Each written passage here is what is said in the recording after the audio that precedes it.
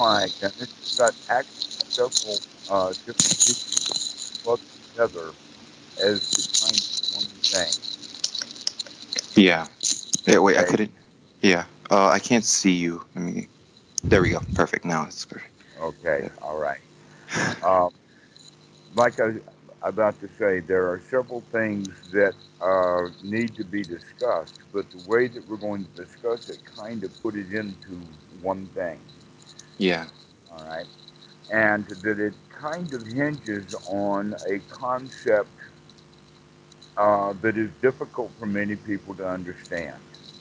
And this is the concept of action that leads to non action.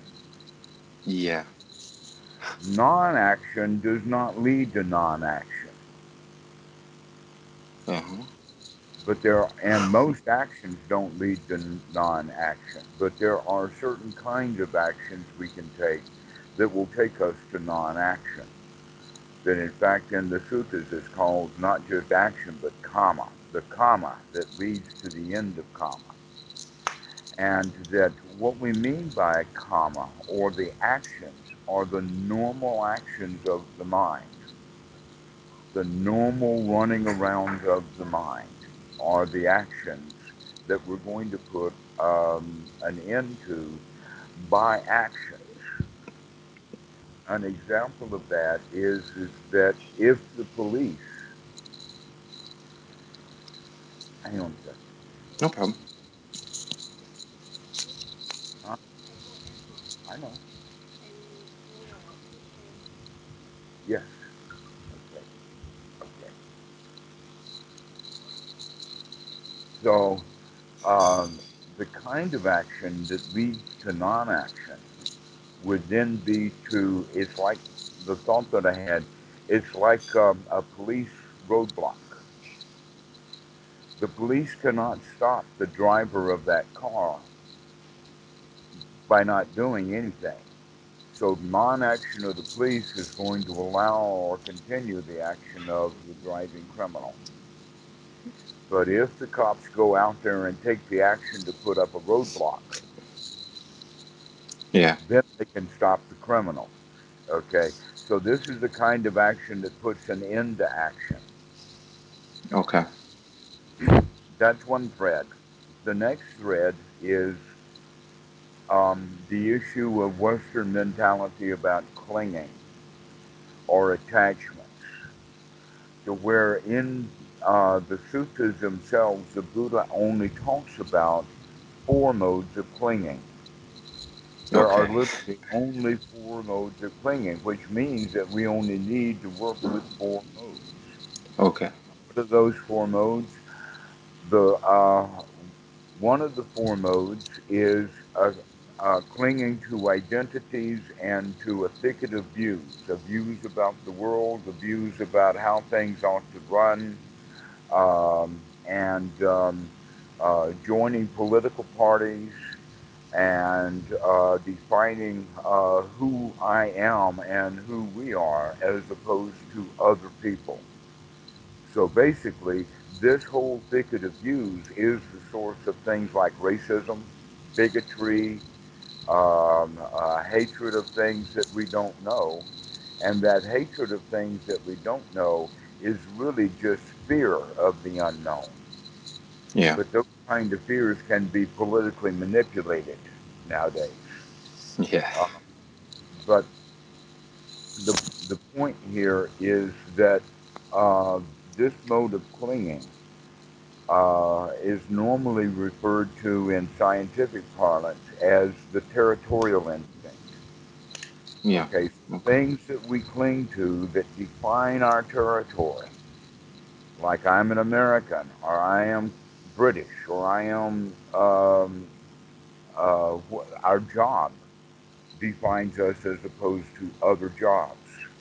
So our job is our territory. Our location is our territory. But humans, Hmm. not like dogs, you see, the dogs didn't evolve. So their territorial instinct is still all about territory. Yeah. And so they bark when something comes into their territory. Another dog comes in the yard and they start barking, right? Yeah. Well, we do exactly the same thing as the dogs do, only our territory is now intellectual territory. And Yeah. when somebody comes into our territory, we start barking. Just like the Christian and the atheist comes into the Christian territory, the Christians start barking. Yes. Yes, this is one of the modes of clinging. We need to see that. We need to see what we cling to so that we stop clinging to things that identify us by that territory. It's almost Okay. like we carry around an ID card, a whole big bucket of ID cards. I am a this, I am a that, I'm a computer man, I'm a voter, I'm uh, a politician, whatever, this I am stuff that Yeah. has to do with the outside world or the territories that define it. That's one mode of clinging. And you can see how that kind of clinging is politics itself. Mm-hmm. Yeah. Okay. The next mode of clinging is clinging to, and these are related. One's like the outside, the territory, outside versus inside. But on the inside, that's the nest or the herd. Inside the herd, and we have a herding mentality. This is also quite abused by our society because we're herded into jobs, we're herded into the schools, we're herded into behaving in certain ways. And Yeah. so this is herding instinct that we have, or we can also call it nesting instinct. And it has the quality that if you don't go along with the herd or if you don't operate according to the nest rules, then the danger is you're going to get thrown out of the herd. Mm-hmm. Like a baby monkey that will cry and cry and cry up in the nest where the monkeys are. The lead monkey, the head old dude, may throw that baby out. He may snatch it from the arms of his mother and throw it out of the nest onto the ground to let the predators find it screaming down there rather than having it found in the nest above. Okay, so this is a very, very hardcore example of nesting instinct. The guy who runs the nest makes the rules. If you don't abide by the rules, he's going to kick you out. This happens in our houses all the time. The teenager says, I want to go out tonight, and daddy says no. And the girl says, well, I want to go out anyway, and I'm going to go out. And the daddy says, this is my house. You abide by my rules or get out. Now, how Yeah. many times has that phrase been said? Many times. That's the nesting instinct, and this is a mode of clinging.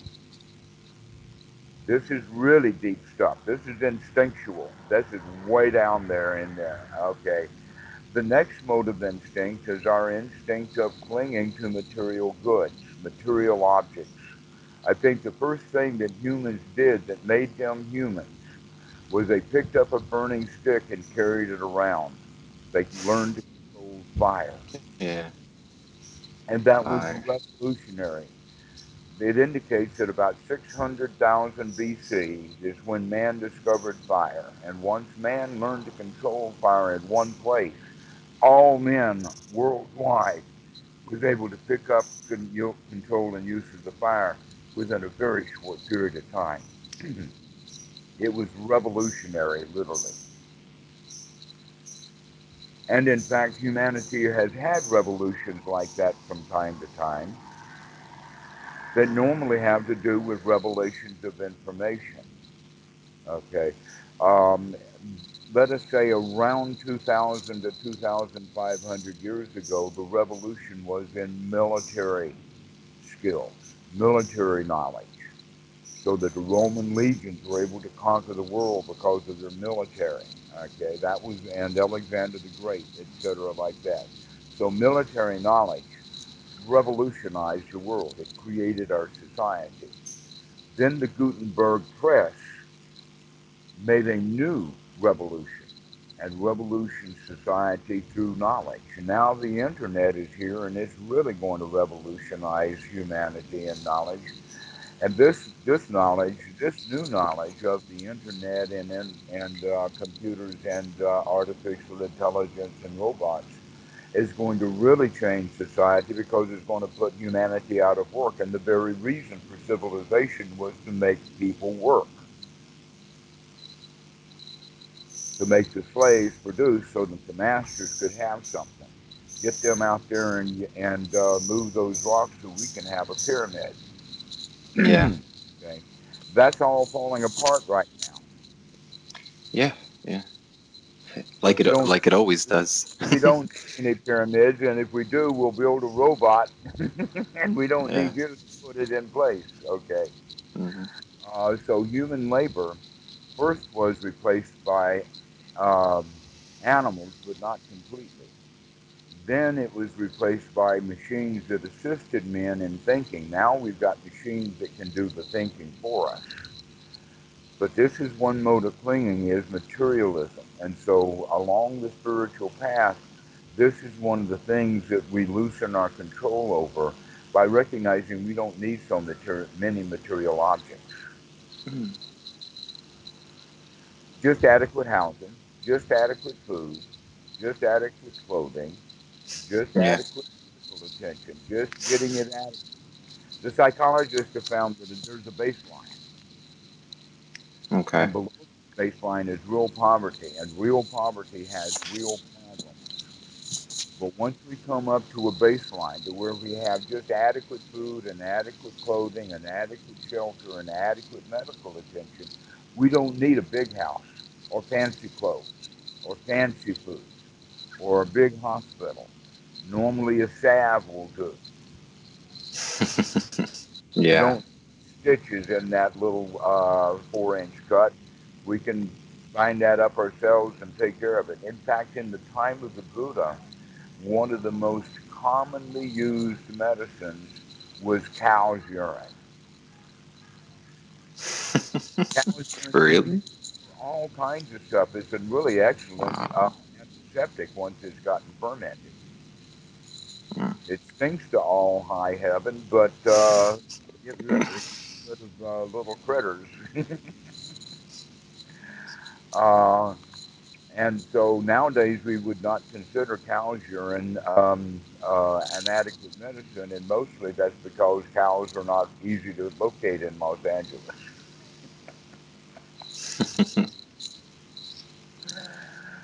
But we do have adequate medicine, and that's the whole quality that most people, when they have a problem with the body, instead of handling it themselves, they want a doctor because they feel like a victim position. Oh, I need help.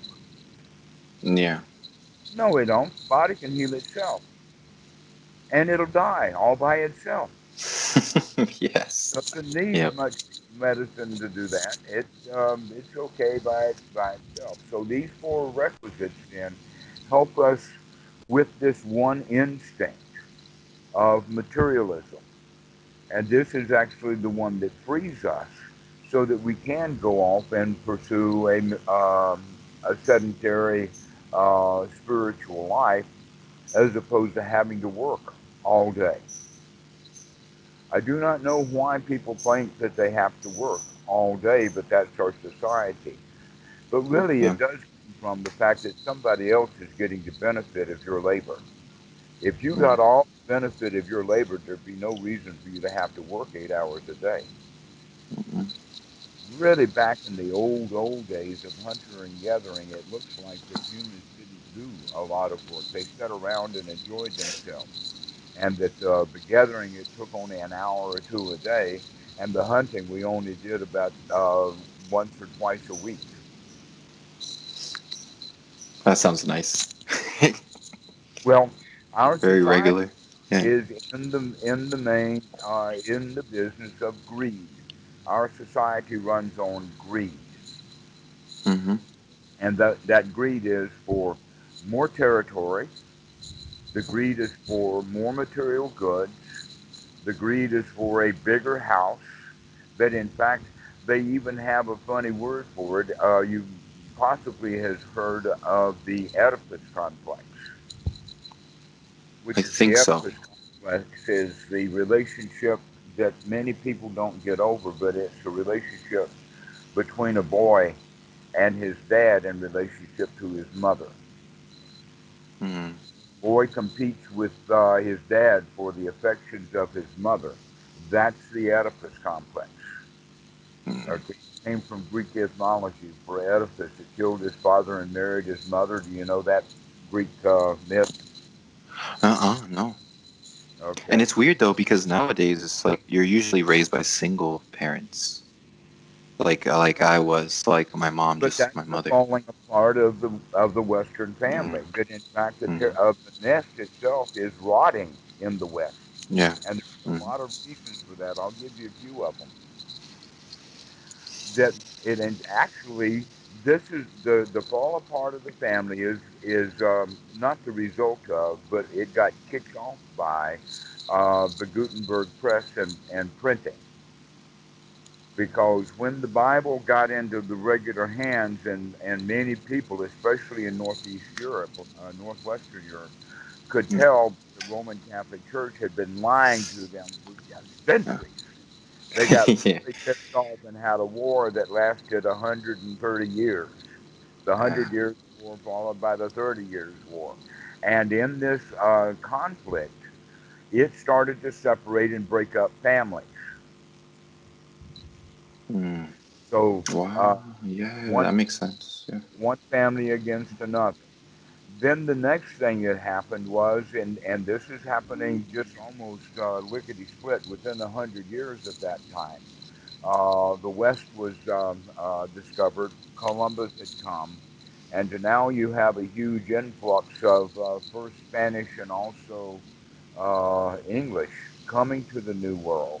That in fact, shipping and the knowledge about shipping, along with the knowledge of books, happened at about the same time. Interesting like that. And so the Dutch went east, England went east, they went to the west, and then all of this colonialization meant the breakup of the families of the people who were out colonizing. And America was Mm. colonized back then. So many people who came to the west came as just men and didn't have any women with them, or if they did, they brought one woman, but he didn't bring his whole extended family. Mm. That the Mayflower broke up families a lot. The next thing you Wow. have, Yeah. fast forward doing that for a couple of 100 years, and now you have the American Revolution that tore families apart over are you loyal to England or are you a rebel? Fast forward a little bit later, you have the Civil War that tore families apart. Then you had Yeah. another expansion with Westward Ho, and that tore up families again. And so now that we've gotten into the mood of having our families torn up, the 1930s did it again. The two world wars tore up families again. Now we have a situation that the mentality of the West is the job is more important than the family, and that really destroys the family. And when I Mm. say family, I'm talking about a family size that goes from 100 down to 50, down to Mm. 25, down to 10, down to 7. Those families the size of 7 were common. Now, no. Now we're down Yeah. to No. one or two kids or three kids and one mom and, you Or know, none. or none at all. Exactly. Yeah. That's the destruction of the family, and that has not happened in Thailand. It's Mm. amazing to live in a culture that is really that's just family oriented. I'm just blown away by it. So Yeah. the destructions of the family has come through this revolution, and now the new revolution of AI is going to further destroy the ancient society. Who knows what's Yeah. going to happen in the future, but we do know that it's going to be done with a whole lot of people out of work. Yeah, and that's where it gets interesting. No work to go to. Yeah. So the reason that we work is because of this materialism. That in fact our house winds up being more materialistic than it is a nest. All we really need for a nest is a safe place to sleep. And see, that's where I think that the pleasure or the comfort, I would say, the like overabundance of just like it makes you dull. You have too much, Too like much. so much that yeah, that it overwhelms you. Like too many bills and too many things, and so many Hmm. activities, and Too many it's greeds. Exactly. Too yeah, much yeah, yeah, wanting and yeah, wanting, yeah. and not enough satisfaction. So Mm-hmm. our society is completely dissatisfied. Now, the fourth mode of clinging is the actual clinging that comes about from the instinct of self preservation. This is the source of our fear, and this is the primary instinct that these other three instincts live off of. Okay, which means attachment to myself or attachment to me, in the sense that there is the me there that wants these material objects. It's the me there that wants to have all of this structure of the herd to keep me safe. And it's the me there that wants to have the territory. So it's the self-preservation instinct or the attachment to the self is the fourth mode of clinging, and that's the big heavy one. But Yeah. now in Western Buddhism, we hear the point about um, you shouldn't attach to anything. Well, that's not Mm, true. There's many things that are really worthy of attachment to. Going back to that question of action that leads to the end of action, then doing those actions that lead to the end of action, if we attach to those things, then that would be wholesome. So some okay. attachments Uh, are wholesome. yes. Okay. Yeah. All right. What is wholesome? Attaching to this present moment. That's wholesome.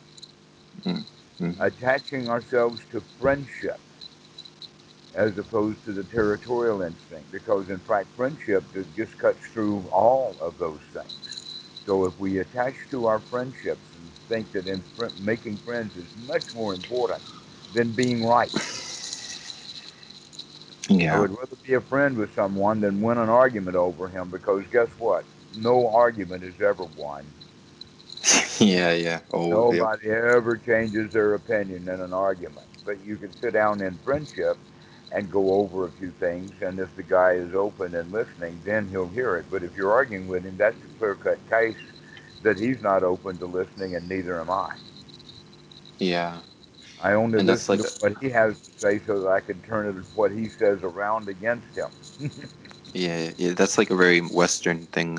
Like we should be accepted. Like even in religion, like you should accept my religion, and like you can't just talk. It always has to be about your something that you belong to. Hmm.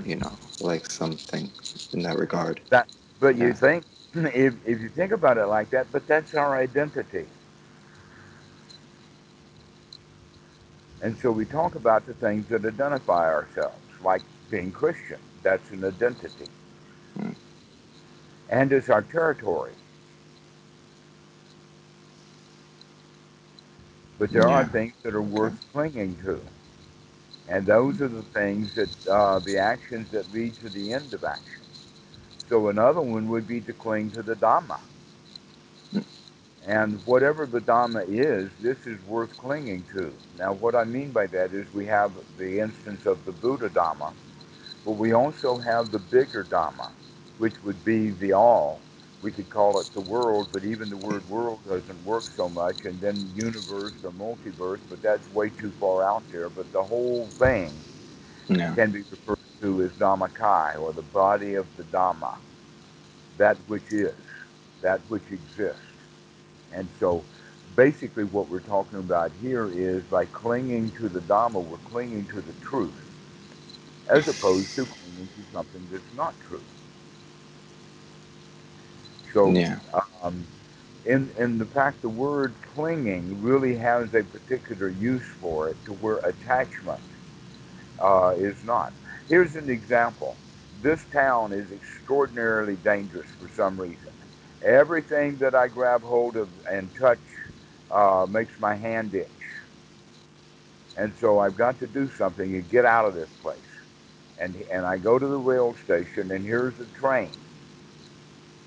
I'm gonna get on that train to get out of town, but I say, oh, I don't want to touch it. I don't want to touch anything. I don't want to grab hold of it. I don't want to attach to it. Well, if you don't attach yourself and get on that train, you're not going to be able to get out of town. Yeah, yeah. Okay. Okay, That's so weird. Yeah. Okay. that's exactly the same thing as Yeah. the police putting up a roadblock to stop the criminal. I can see the mentality of like the fear of commitment could come from that. Like the fear of like giving your all to something because you're afraid that you'll lose your freedom or your sense of identity or whatever. Whatever it is. But that sense Yeah. of identity is part of what makes life painful, Yeah. Mm. and so we have to see it as painful. And once we see it as painful, then we can come out of it. Oh my gosh. Yes. Okay. Now, see, you, the synchronicity thing is funny. Like, because every time I watch one of your videos, it just kind of clicked. Like, you put things into perspective instead of just one sided. Like, you know what I mean? It's because I've heard that it's just, oh, you got to realize that it's just painful, that it's just pain. You have to stop. Like, you just should go inside a cave and just realize how painful your life is, really, like all of it as it is. And that really, like, kind of confusing because then you don't know what to do. Because if all of it, you might as well just not do anything, you know, like Funny in that you should sense. mention that because a lot of people practice this. Yeah. And I think that it has more to do with the fact that the students are getting their Dhamma out of books Yeah. rather than from real Dhamma teachers. Even real Dhamma teachers didn't have a real Dhamma teacher. They just got what they've got from books. And now we've Yeah. taken a kind of a wrong turn. And that's what's happened with Western Buddhism. Yeah. And so we have this group called secular Buddhism or pragmatic Dhamma. This kind of idea is to say that this Buddhism that we have is encrusted. It's covered up with something or another. We can call it the Buddhist religion, the box that the actual teachings come in. And we know that this encrusted thing has gotten more encrusted over time, and now it's come to the West. It's our job to do the unencrusting and get back to the original teachings of the Buddha because no one else has it. But what they fail to understand is, oh no, what they're doing right now has been done basically once every 50 to 100 years since the time of the Buddha. Yeah. That people come along and say, only I know the Dhamma, the old guys don't. Yeah. Yeah. But always along the way, there's been these old guys. In fact, these guys that figure out the Dhamma or think that they can figure out the Dhamma, when they get to a teacher and really do figure out the Dhamma, that's how the Dhamma survives. And so the real Dhamma of the Buddha is alive and well today, and it's about, I'm hoping, to get spread into what we call Western Buddhism. Yeah, because it's turned into like asceticism, extreme kind of like mental asceticism in the sense like you shouldn't be Some, happy at all. Yeah, yeah, like you shouldn't be some. happy. Yeah, Okay, I yeah, think that this is a is a misapplication yeah. of the teachings. Some of these little mistakes have been compounded over a long period of time. And so, a way of getting away from some of the really old ones is by getting back to the sutras themselves, the actual teachings, Mhm. as opposed to later literature. You could go so far as to say the later the literature, the more suspicious it is. Yeah, I've heard. Yeah, yeah. Uh, So, if that if that's at all the case, then when people ask me, why don't you write another book? I say, yeah, another book? Another one? We need another Dharma book? I don't think so. I think we got really plenty of books already. yeah, And no. the problem with the book is that the students read into the book rather than read out of it. The book Okay. cannot Yeah. tell you what you're doing wrong, or the book can't set you up the way that the teacher can, so that you can get a really deep insight into something. Mm, yeah. Okay, so this is kind of a problem that we have with Western Buddhism. Is that it came to the West, but it didn't come to the West with nobles. Mm, All of Asia was the Buddhism of the time when it came to that country, including in Thailand. We know that it came here in at least two major waves. One was in the 700 AD, and another one was in 1300 AD. But the wave here always came noble. In other words, noble monks who really knew the Dhamma would do some traveling. Bodhidharma is a good example of that, going to China. But mm-hmm. China had many waves of nobles coming in over the centuries. But the West didn't have any concept of Buddhism at all until the English came doing research on ancient Indian languages, because they were enthralled about this issue about Indo European. How could a language in India be so close to these French and Spanish and especially Latin? That's kind of funny that Sanskrit and Pali, or the Magadhi language, is very similar to Latin in its structure Yeah. and vocabulary. It's amazing.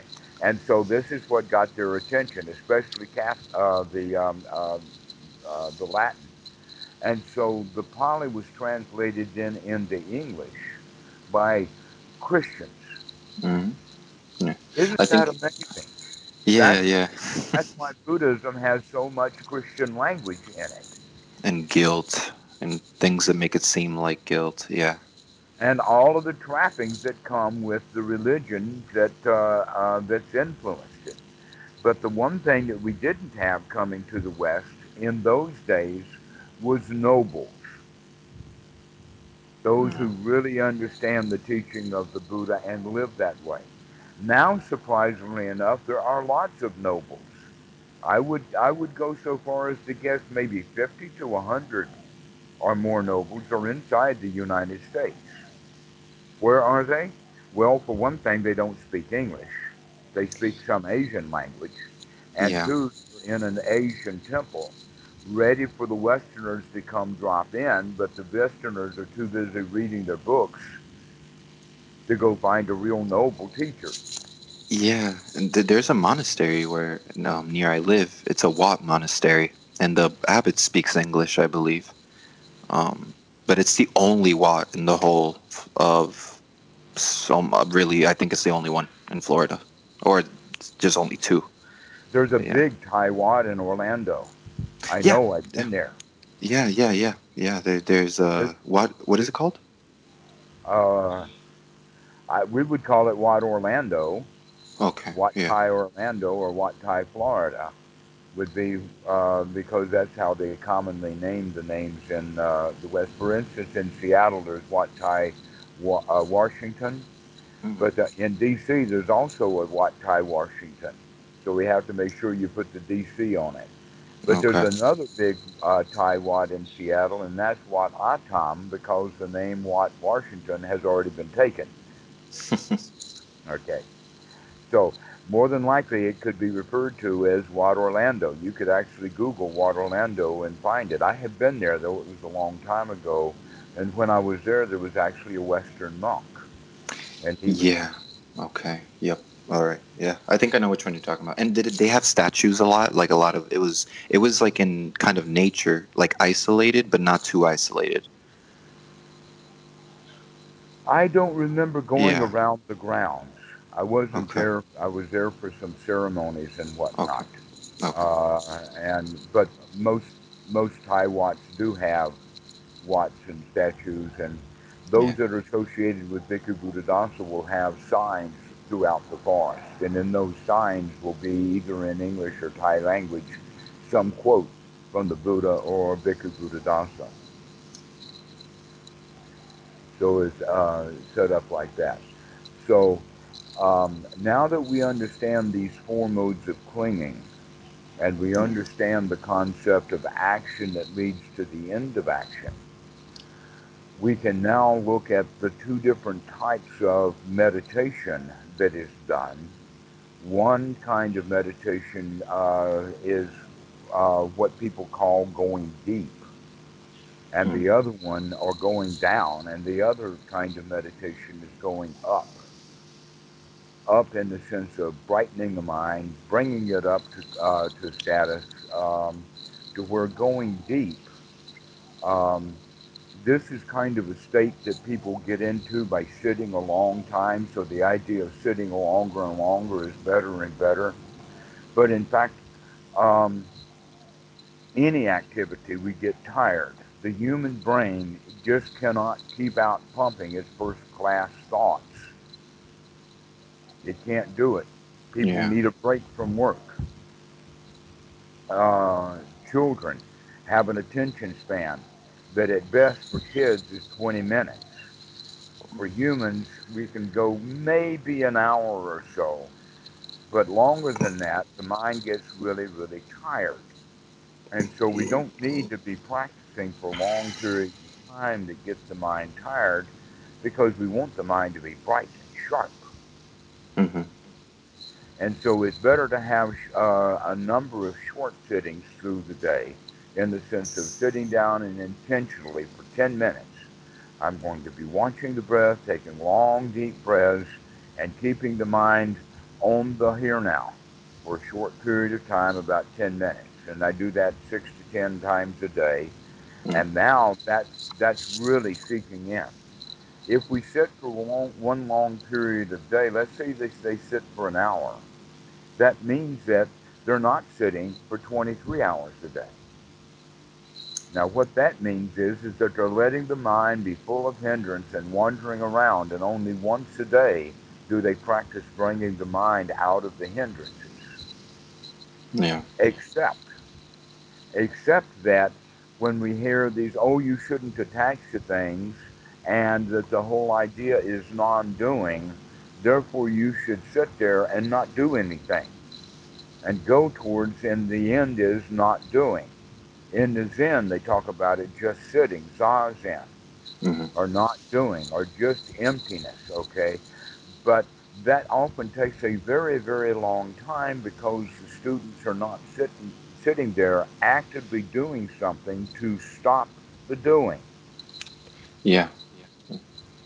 And so the meditation becomes when the mind wanders away from the breath, let the come back to the breath, but don't change the breath. Just leave the breath that it was, and just sit here, hoping to get the mind settled down. Well, it will go deep, and that in that state you can see insights. This is what they call the dry insight method, but it's long and it's slow and it's painful.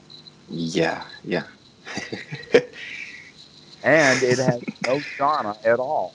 There never was any jhana in there. Though many of these guys who think they're going deep, they mistake that for jhana. Mm. To where everything that I've ever seen about it, generally whatever the jhanas are, they are done in sequence. And if you do not have any mastery at all of the first jhana, then whatever you do that is an experience that has the qualities of fourth jhana is merely a quality of the fourth jhana. It's not the full fourth jhana. The fourth Yeah. jhana has to be developed from the first to the second. Once we get the first one, then we develop to get the second one. Once we develop the second one, then the third one becomes easier, and then the fourth jhana is after that. But we Yeah. can go into states that have some jhana factors, and then the students will confuse these some jhana factors with the whole jhana, where in Mm. fact it's not, because it doesn't have all of the factors there. So, and the way that they got there was because of this quality of non doing and non attachment. And the non doing and non attachment way actually is a long, slow, hard slog. And a Yeah. lot of students then get really dedicated to it and they fight and they work. And others say, wait a minute, I'm not getting any value out of this meditation at all. Why should I continue? And so now they have big doubts about whether they're even going to practice or not because they're Yeah. not seeing benefit. Which Because in the they're not sense, getting any yeah, benefit to yeah, see the way they're practicing.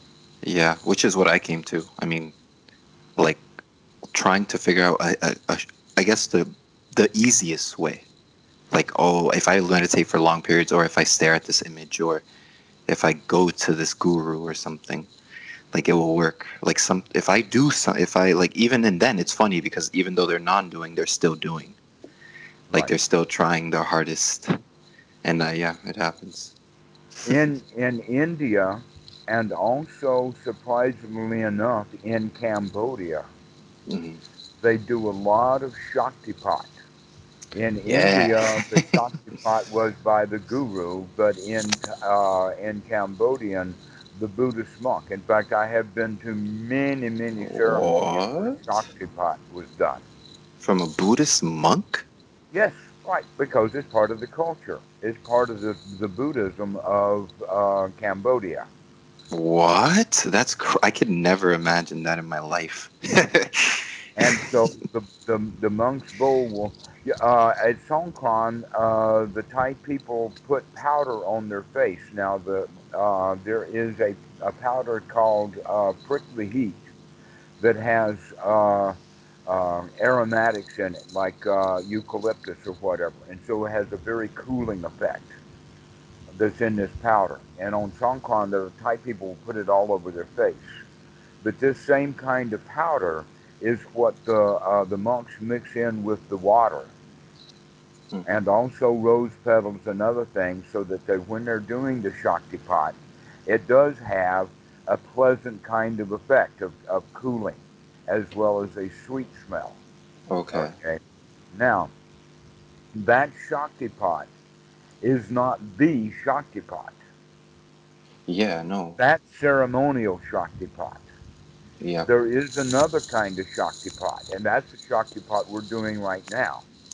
And that's the Shaktipat of the transmission from the guru to the student or to the audience is Yeah. done to get them to be enthusiastic about the Yeah. Dhamma. The fire in the belly is what I'm transmitting. Yeah. And so I will talk to the students and tell them that my job is being a cheerleader. That that's what my job is. I'm not a coach. I'm not a Yeah. trainer. I'm a cheerleader. Yeah. To cheer the students on, to get them enthusiastic about their practice, to give Yeah. them the tools and the techniques so that they can get some value out of their practice immediately. Hmm. But that is going to take a little bit of finesse in the sense of um, changing the ideas of the students of non-doing is the goal, therefore non-doing is the task, it reaches the goal, is not correct. In a way, you have to think about it as priming the pump. That's another analogy that we can use. Getting on the train to get out of town, or setting up a roadblock to stop the criminal. Another one is priming the pump. Have you ever seen those old pumps? After, Yeah. Yeah. okay, they don't work when they're dry.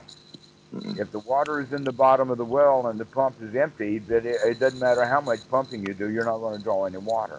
That's why it's always common and proper to leave a jar, a pint jar of water. The last water that's drawn out of the well is then left in a pint jar beside the well so that the next guy who comes to the well can use that pint of water to prime the pump so he can get more water out of it. So we need to do it like that also, is that we've got to take the effort to get out of the effort. Another Yeah. one, Hmm. another one is like a hook in the sense that you can carry something. You got a hook here. Let me see if I can get a good picture of it upside down. Maybe, yeah, okay. We got a hook like this, and we've got something on the hook so that we can pick it up. And then, how are we going to get that load off of the hook? We've got Right. Yeah. Hmm. of lifting it up to get it off the hook. We can't just leave it on the hook to get it off the hook. We've Yeah. got to take the effort to get it up so that it can clear the edge of the hook. Okay, that's another analogy to use. Just like a fish, like Like, you can't get it out if you keep pulling at it. yeah, you can't get the fish hook out by pulling it. You got to maneuver it out. Yeah. Okay, that's exactly what we're talking about here. The effort or the comma that leads to the end of comma, Okay. and and that first point is at that point when we see the suffering as suffering. That's when the Buddha says, "Aha, I see you, Mara. Aha, I see you suffering." We recognize the suffering, but we do so uh, not by getting into the suffering deeper so that we can see it more clearly, but we're Yeah. getting out of it so that we can see its nature. Aha, I see you, dukkha, means that we're pulling ourselves out of it. We Okay. become disassociated with it. Now, when we're caught in it, we make statements something like, I'm unhappy, or I'm miserable, or I'm frustrated, or I'm angry, or I'm sad, or I'm a this, or I'm a that, which means that whatever bad feeling there was associated with the situation, that feeling um, grabs us and controls us so that when I say I am angry, that's true. What Hmm. I am is anger. That's what I have become. But people don't recognize, they think that the I is the same and the anger is new. No, the anger is old and habitual and doing it, and the self, the me that is angry, is new. That's invented at that point. Oh man, yo. Okay, that's crazy. Yeah, that's a crazy. Okay, yeah, like okay, yeah, okay, yeah, yeah. I'm thinking about suttas I've read, and I'm like, that makes sense now. That Okay. makes sense. Yeah, about feeling, because the Hmm. feelings and all that. Yeah, The that makes more feelings are sense. old and habitual, but Yeah. the self that feels that is brand new. It's in fact it's the vehicle to carry the feelings. But this waking up process is the waking up to, aha, I can see that anger. Now I am not the anger. The anger is something that is the object rather than uh, the, the whole content. It's now just an object. So Yeah. I see you anger. Aha, I see you, Mara. When the Buddha says that, he's disassociating. So it's like the me that's created and the anger. Now we're pulling it out and say, aha, I am not the anger. I see the anger. Yeah. That takes effort. Mm-hmm. Non doing is just letting there and having the anger or the bad feeling consume one. So we Yeah. have to take the effort to get out of that. Yeah. And that effort comes with, aha, I see you. When I recognize that this is the situation, the effort is to come out of it so that I can say, I see you as an external thing. Now the anger is just there, it's not me. Yeah. And when you say it's you, is that the moment of contact? That's the moment, right? That would be the Yes, moment. Okay, well, of contact. contact happened a lot. There's a lot of contact. Yeah, This different. is Yeah, one of them. yeah. This This is is that yeah. moment of contact when it strikes us. I am not the anger. Okay. I Yeah. see you anger, which means I am not the anger. Now, this is something Okay. that we're going to practice over and over and over again throughout the day, Mm-hmm. is to recognize, to wake up and see whatever the mind is doing, I am not that. Hmm. Okay. Yeah. And so then we take that point in time to come back to the breathing. Start taking long, deep breaths, start pinning the mind. Uh, that's another one. You talk about what attachments. That's one that's really worthy attaching to is our breath. Why is Okay. that? Because if we don't attach to it and watch it, then the old reptilian brain will just put it in standby state and will go into drowsiness. That's often what people mean when they're going deep into meditation is just that their mind is tired, they're not breathing well, and they're in drowsy states. Yeah. Dreamlike. And they mistake that drowsy dreamlike state for something useful and valuable and wholesome. Yeah. Yeah. When in fact it's not necessarily so. It may have some value. You in fact may have some insights in there. But if you're not actually actively throwing that stuff out, then it doesn't matter how insightful that stuff is, how well you can see it, it's still there. How much do we have to see it before we recognize dukkha as dukkha and then rid ourselves of it immediately? Yeah.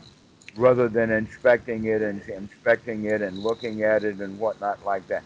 Another example is right here in the coronavirus. The doctors themselves who are inspecting and looking at the coronavirus got sick themselves.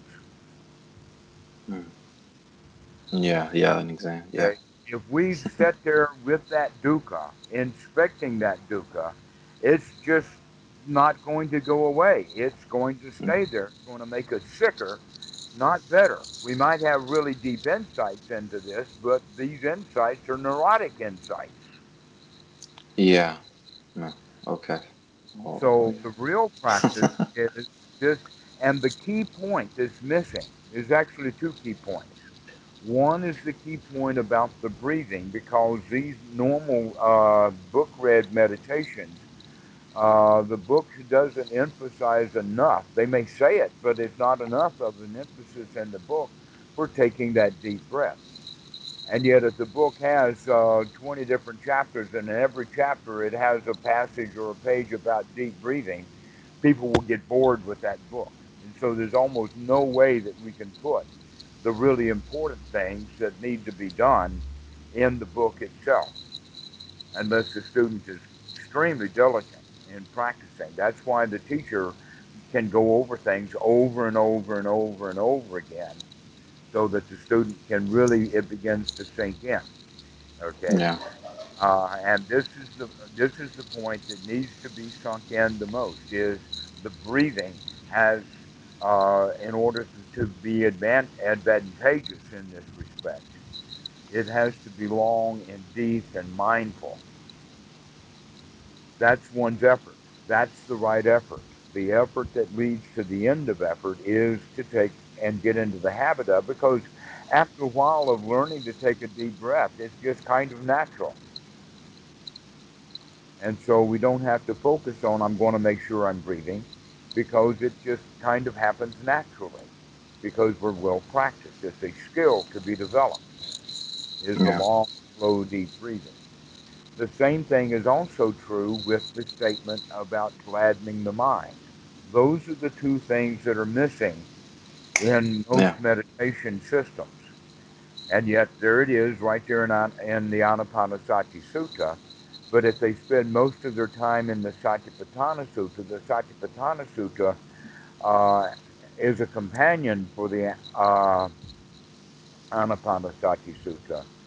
But if they spend only time in the Satipatthana and not in the Anapanasati Sutta, that's when they miss these 2 points about how important the breathing is and also how important it is to change the mind.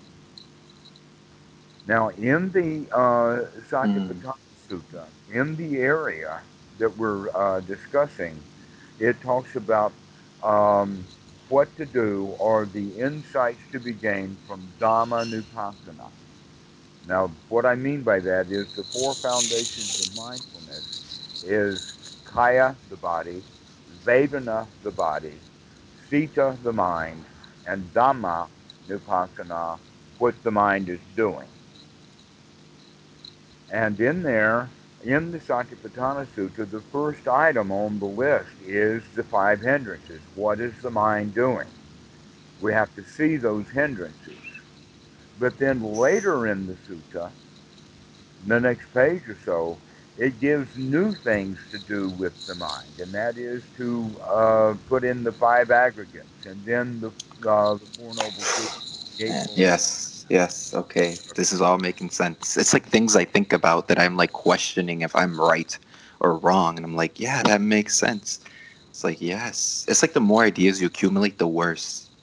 Like it, like all these different ideas, like it kind of makes you kind of circle and circle and circle Mhm. around these things. So what Yeah. what the sutta itself doesn't directly point out, and therefore the students miss, Yeah. is that they need to start with seeing the hindrances and then take them out and put something in the mind that's more wholesome and appropriate.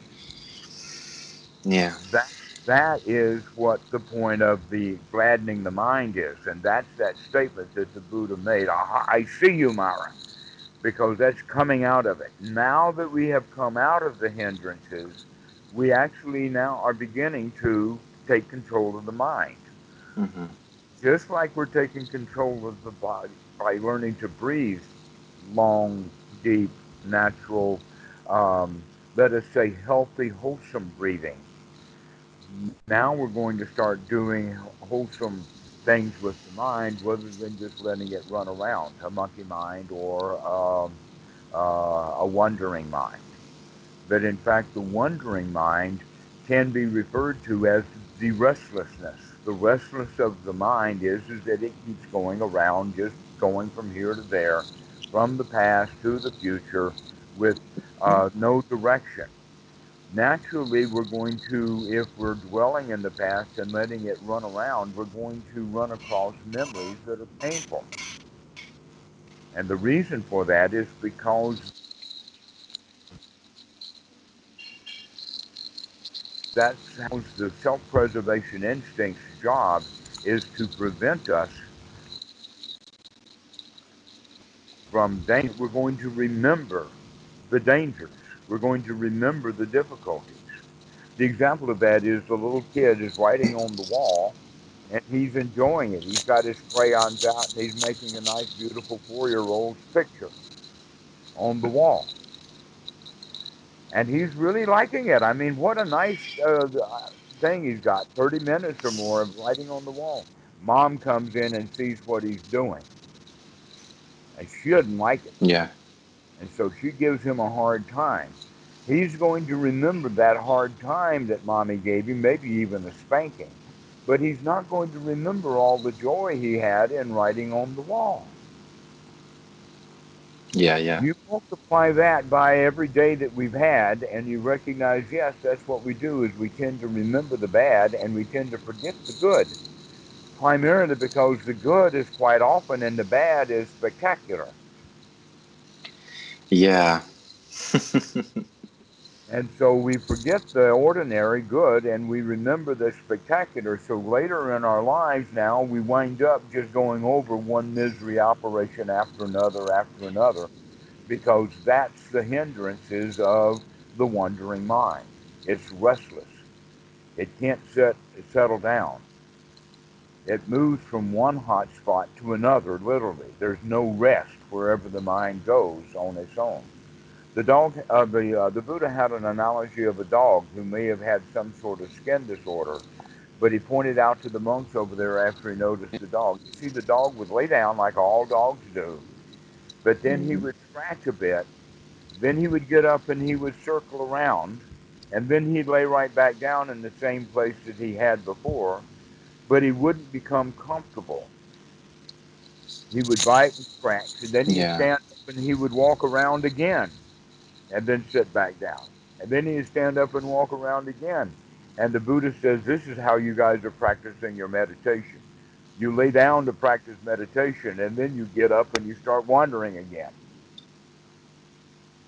Yeah. Yeah. Yeah. I see.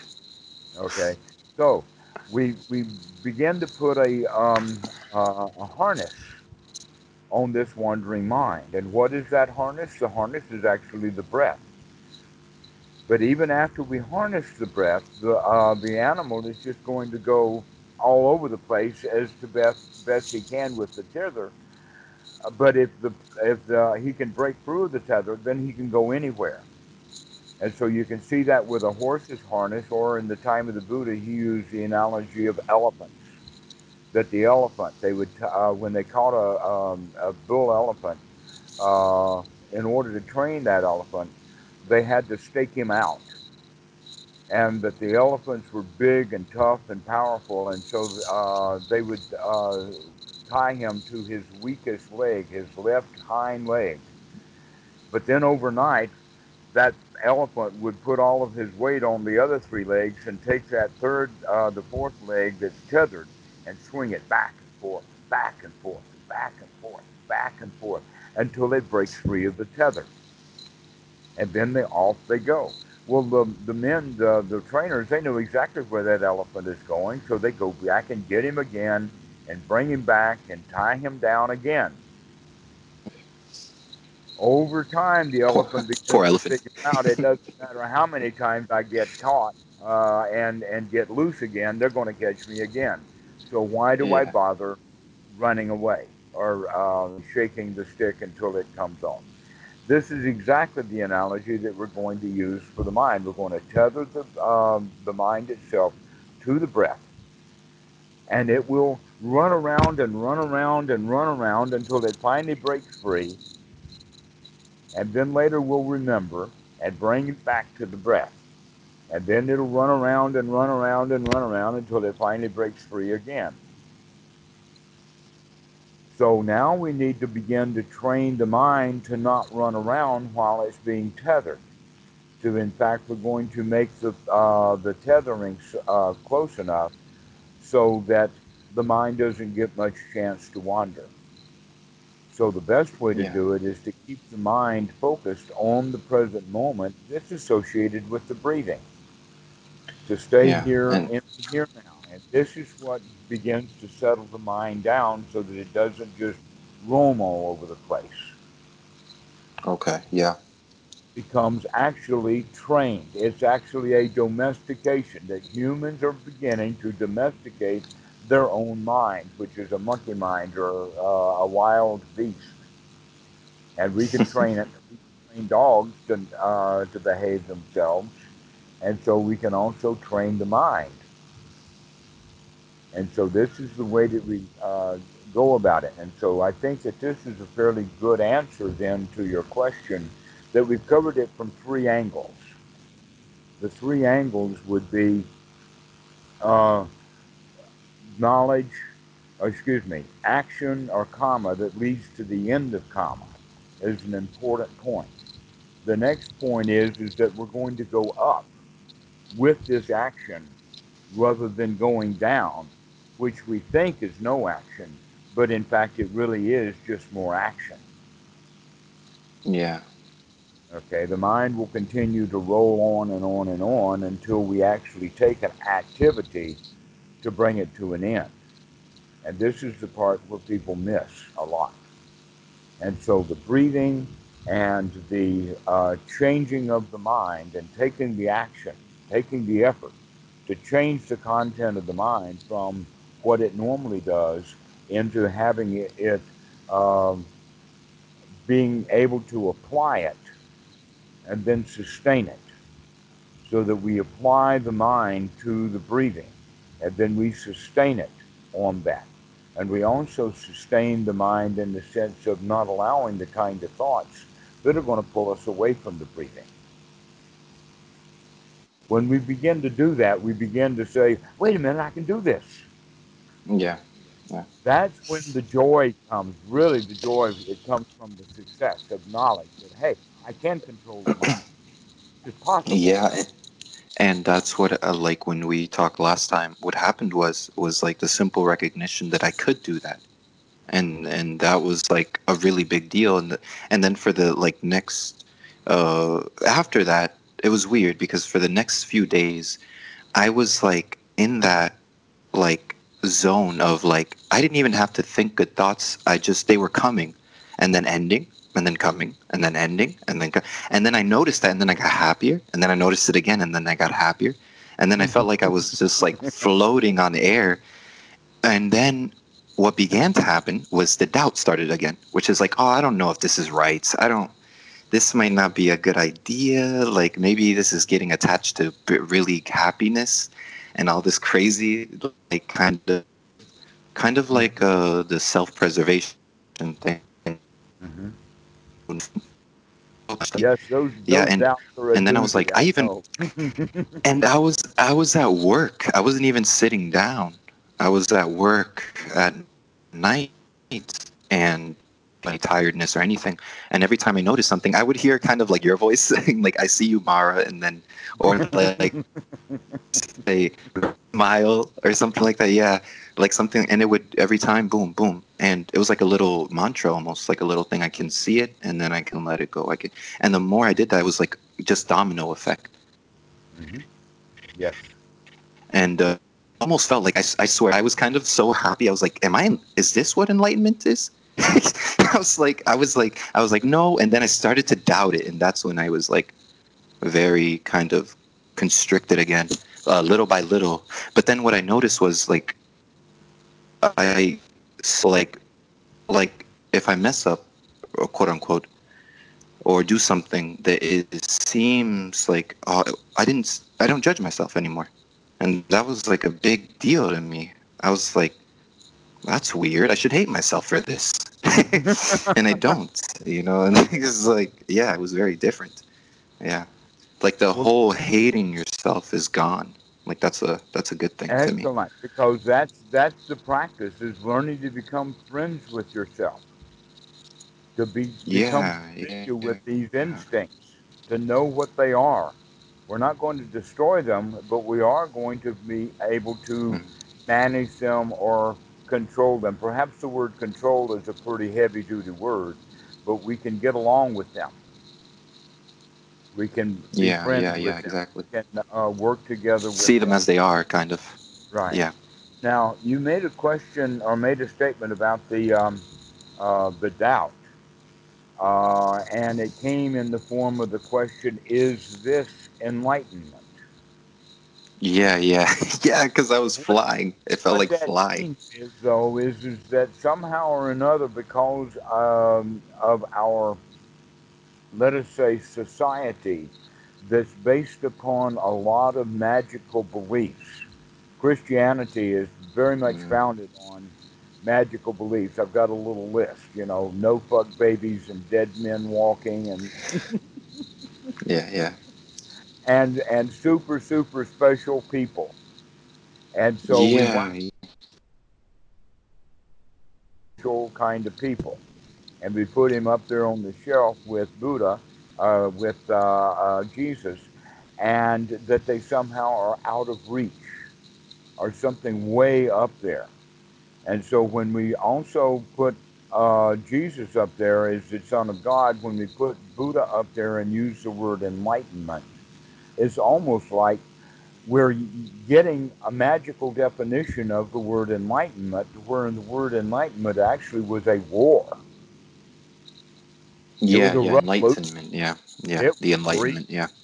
Right. Mm, There were yeah, guillotines and all kinds of yeah, scientific equipment and everything going yeah, to the Enlightenment. In yeah, fact, in the Enlightenment would be one of the ways of talking about that time that had the Gutenberg Bible and travel and the explosion of information that was written in books. And so humanity kind of woke up at that time. That was the Enlightenment. yeah, And the Enlightenment was the enlightenment of, let us say, at a high philosophical level, the distinction between religion and science. And that actually is a war that continues on inside of each individual one of us. The war between magical thinking and reality. yeah, yeah, And so we bring a lot of magical thinking into our meditation practice. And one of that magical thinking is this word enlightenment. So if I give you a better definition of the word enlightenment, then it won't be bringing those kind of doubts in there, because the word enlightenment actually is a real life thing. It's not something way up there that only the very few can have. Now, it is true that only a very few can have this, but that's because of the choice that each one of those people makes. That it doesn't require someone special and wants it. It just requires that you actually want it in the right way. And then you can have it and you can become part of a member of the club of nobles. Okay. Yeah. Now, enlightenment has the word light as its base.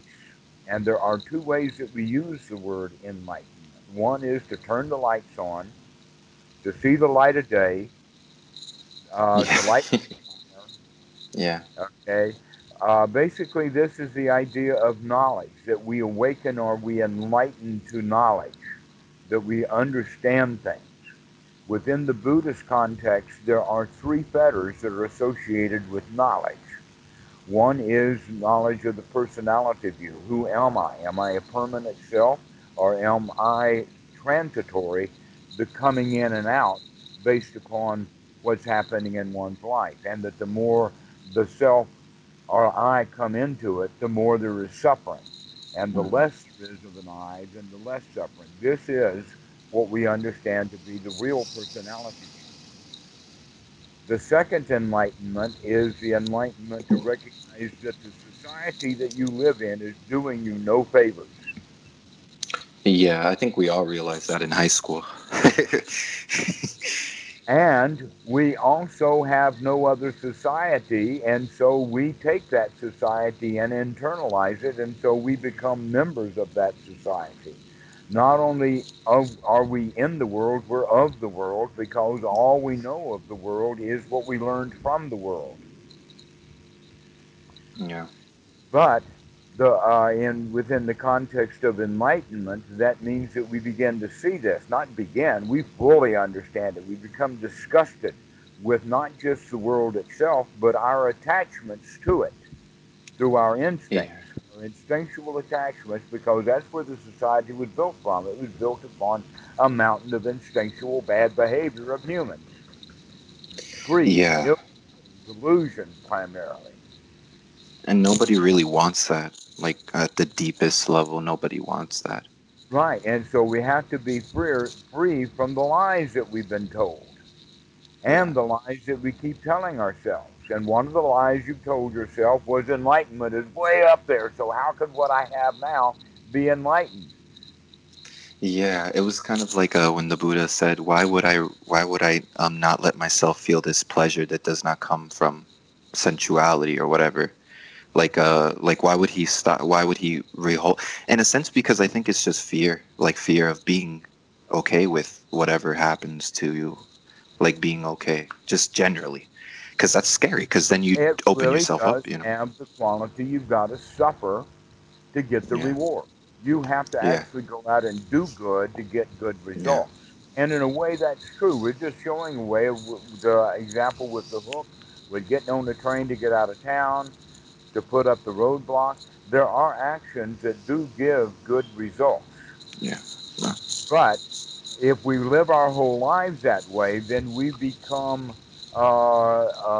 in the way that anything we want, we've got to work too hard at it. And our society sets that up. Why?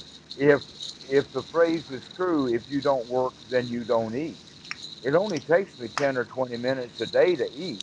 Why should I have to work any longer than that to eat? But Yeah. oh no, they want, all day long.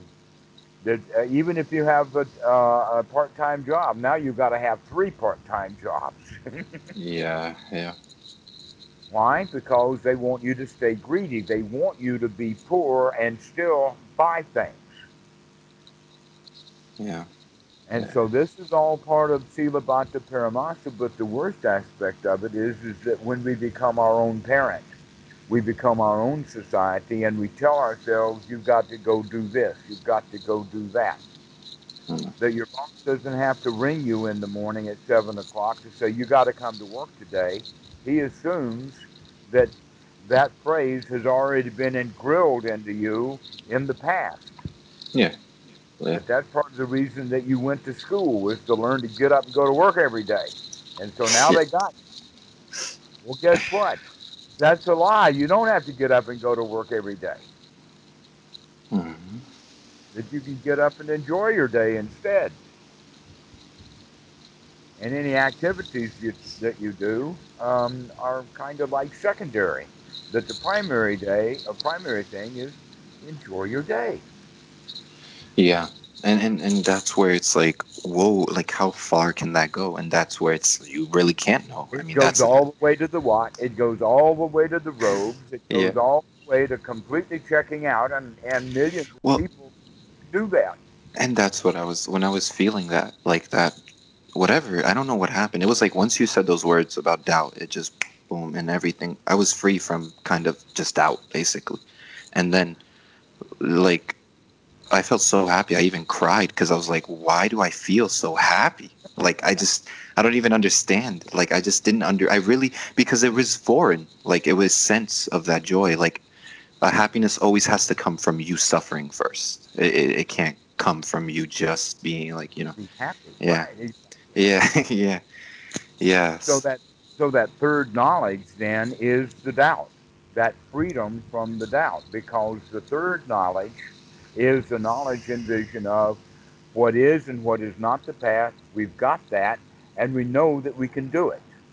And so we yeah, actually eradicate all three of the kinds of doubts. The doubts about who can do this for me, I need help. The doubt about can I do it myself or not. And then the doubt about is this the right method to do. And when we come to the conclusion that the Buddha's Eightfold Noble Path and Anapanasati is the right path, yeah, and there's no doubt about that, and that and we have done it enough. yeah, And so this is part of that Shakyapad of me convincing you that you can, in fact, do this. And then you can yeah, convince yourself you can do this. And that's the eradication of doubt. So that's the three fetters that have to do with knowledge. All of the other seven fetters, which we'll talk about later, have to do with the other kind of enlightenment. And that's the enlightenment when things are not heavy. okay, Okay, we become light. First yeah, we first we become illuminated or lightened, and then we lighten up. yeah. I see what you're saying. I see. Okay, we don't become so heavy anymore, and in fact, we're beginning to drop the burdens. And that an example of that would be if you had no load to carry, then you can actually maneuver better. But if you're carrying a heavy load, then our maneuvering around, for instance, climbing Mount Everest, what they will do is they will establish a base camp, and then they'll take all their goods up there, so they've got a camp. Okay, you can't just put this stuff all on your back. All the goods you're going to need to get to the top of the hill, and then top of Mount Everest, and just go there. You've Yeah, got to be able to get free of these burdens of all your baggage, so you can make the climb. So this is the point now, the real freedom. The freedom to come to the pinnacle of our own existence has to do with when we drop the baggage of our past, yeah, and which means that's we drop our greed, we drop our anger and our will. We're no longer angry. We are friendly. We're not competitive with people. That we're fearless. We're not afraid anymore. These are the higher fetters that we deal with, but we can only deal with them when we have the knowledge of how to deal with them. and this is as we cultivate this basically this view basically we cultivate right view in a sense, right? Like you start from there and then you keep going up and up and up and up and up until you are pretty much up. Like you just can't go down anymore. Like is like and there's the Well, thing we like don't want to go down anymore. We immediately mm, recognizing that going down is it's dukkha. pointless. Yeah, it's Yeah, pointless. pointless. Yeah. And it's like uh the paticca samuppada is like I think is one of the most coolest things because it seems so mystical, but it isn't. When I read it from the Bhikkhu Buddha Dasa's book, he like really simplified the words because some people use really hard words to understand. And I like how he said to start from craving to like don't. don't go beyond, like, just that's where the it really, you can start to like keep pushing it. You can quench it from there, I guess, right? Would that be correct? You Yes. can, yeah. In I fact, see you. we'll talk Yeah, great yeah. we'll talk in great detail about Perfect. the way that Paticca Samuppada works, and Yeah, in fact, when we're doing Anapanasati that we've been talking about correctly, that's in fact doing the Paticca Samuppada, and we'll show yep. what that means at a later time. So now let's Okay. go back to the word enlightenment Yep. for a moment to recognize that while the word enlightenment itself has some very useful definitions, mostly people make it into a magical kind of thing. Yeah. All right. So let's look at it from this perspective without even giving it enlightenment a definition. Let's just say it's good old whatever it is, and we don't quite know what it is because we've been thinking about it as a magical kind of thing. And we're going to compare that with something that's absolutely real. And that absolutely real thing is actually our satisfaction with the moment, our joy. Now, here's the question: would you rather be satisfied or enlightened? Yeah, well, satisfied. Peaceful. Because if satisfaction is satisfaction, then I can be satisfied the way things are now without this magical thing, enlightenment. Yeah. However, if enlightenment is something magical, but it does not have the quality of satisfaction built into it, then what value is it? Yeah, it's like that's really nothing. It's just Right. more So it's suffering. only some sort of magical state up there that we don't know what it is. And because we don't know what it is, we can't claim that we're there. But if we have a much better definition, then we can say enlightenment, sure, I go in and out of it all the time. Yeah. Yeah. The Buddha, not the Buddha, the Zen priest, in fact, tell the Zen students, you're already enlightened. Stop wanting something. Yeah. Stop wanting to be enlightened because the wanting to be enlightened is the thing that's keeping you from being enlightened. Yeah, and that's always the pressure, or that's where the pain is. The pain of I am. The I The should pain, do. I I should should do. do, I want. Yeah. I Yeah. should do this, I want to Yeah. do that. Yeah. Rather than, no, things are good enough right now. Thank you. That's enlightening Yeah. enough. I'm good enough S- to go. Sometimes that pressure can build up, though. Like some people can get really scared of that. It's overpowering, like the pressure. Like, because as modern people, we get addicted to doing. Like literally, just I mean, even sitting still it was hard at first. Hard to do. Yeah. Yeah. Even little children are known to not be able to sit still. That in fact, teaching really little children to meditate is not useful. Yeah. Yeah. That you see the way that in fact parents want their children to sleep in a different bed because sleeping with a child under the age of 7 or 8 is difficult. Yeah. You'll wind up being woke up with a knee on your belly Yeah, yeah, that's true. because the little kids are just all over the bed, all over the place, tossing and turning and whatnot. They're very, very active. Well, we came out of that. We came out of that state, but we didn't come out of doing that thing. That we're still quite restless. Babies are restless all night long when they're in their sleep, but also the baby's mind is just in turmoil. Yeah. And so, what real enlightenment is coming to a rest, coming out of the restlessness that we are born into. It's part of our nature. It's natural. It's part of our instinct to be restless, to be on guard, to be afraid. Yeah. Because if the humans didn't have that instinctual system built in, we wouldn't survive to today as a species. Yeah. That has kept us alive. So we need those instincts. But we don't need false positive alarms from these instincts. That's what's going on is there's so many false alarms. Yeah.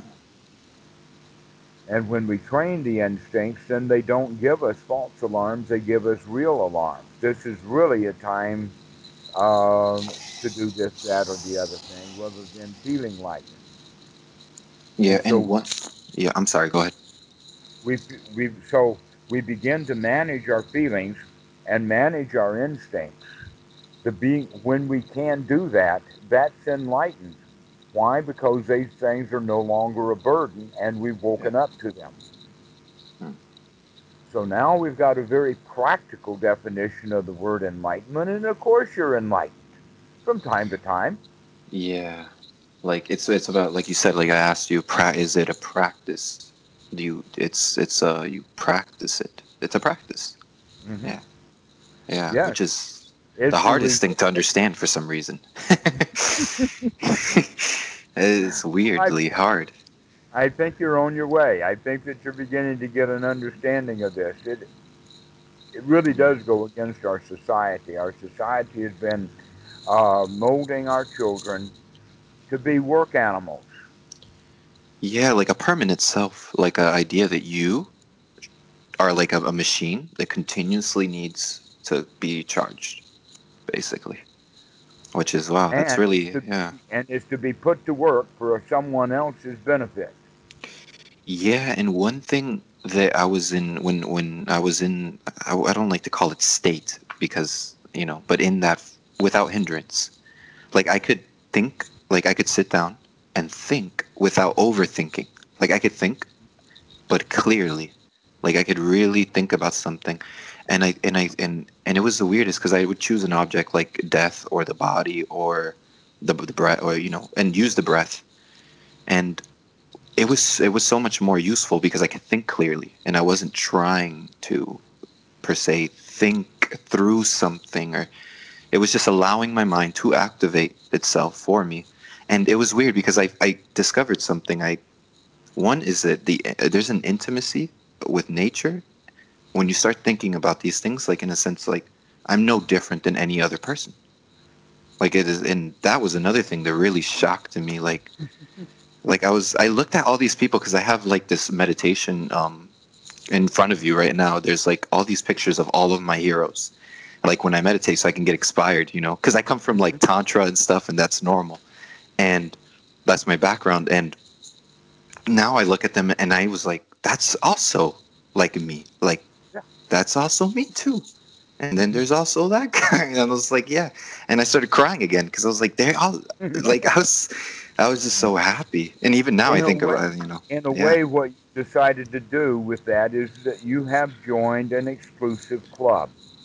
Yeah, it was like a You, family. right, Yeah, you've got a new family or a new lineage going. That's what we're looking at. yeah. It was intimate. Yeah, And these guys who used to be ideals way up there are now right here in front of us, and that they're ordinary, they're human. yeah. That's yeah. They have a body that's not horrible.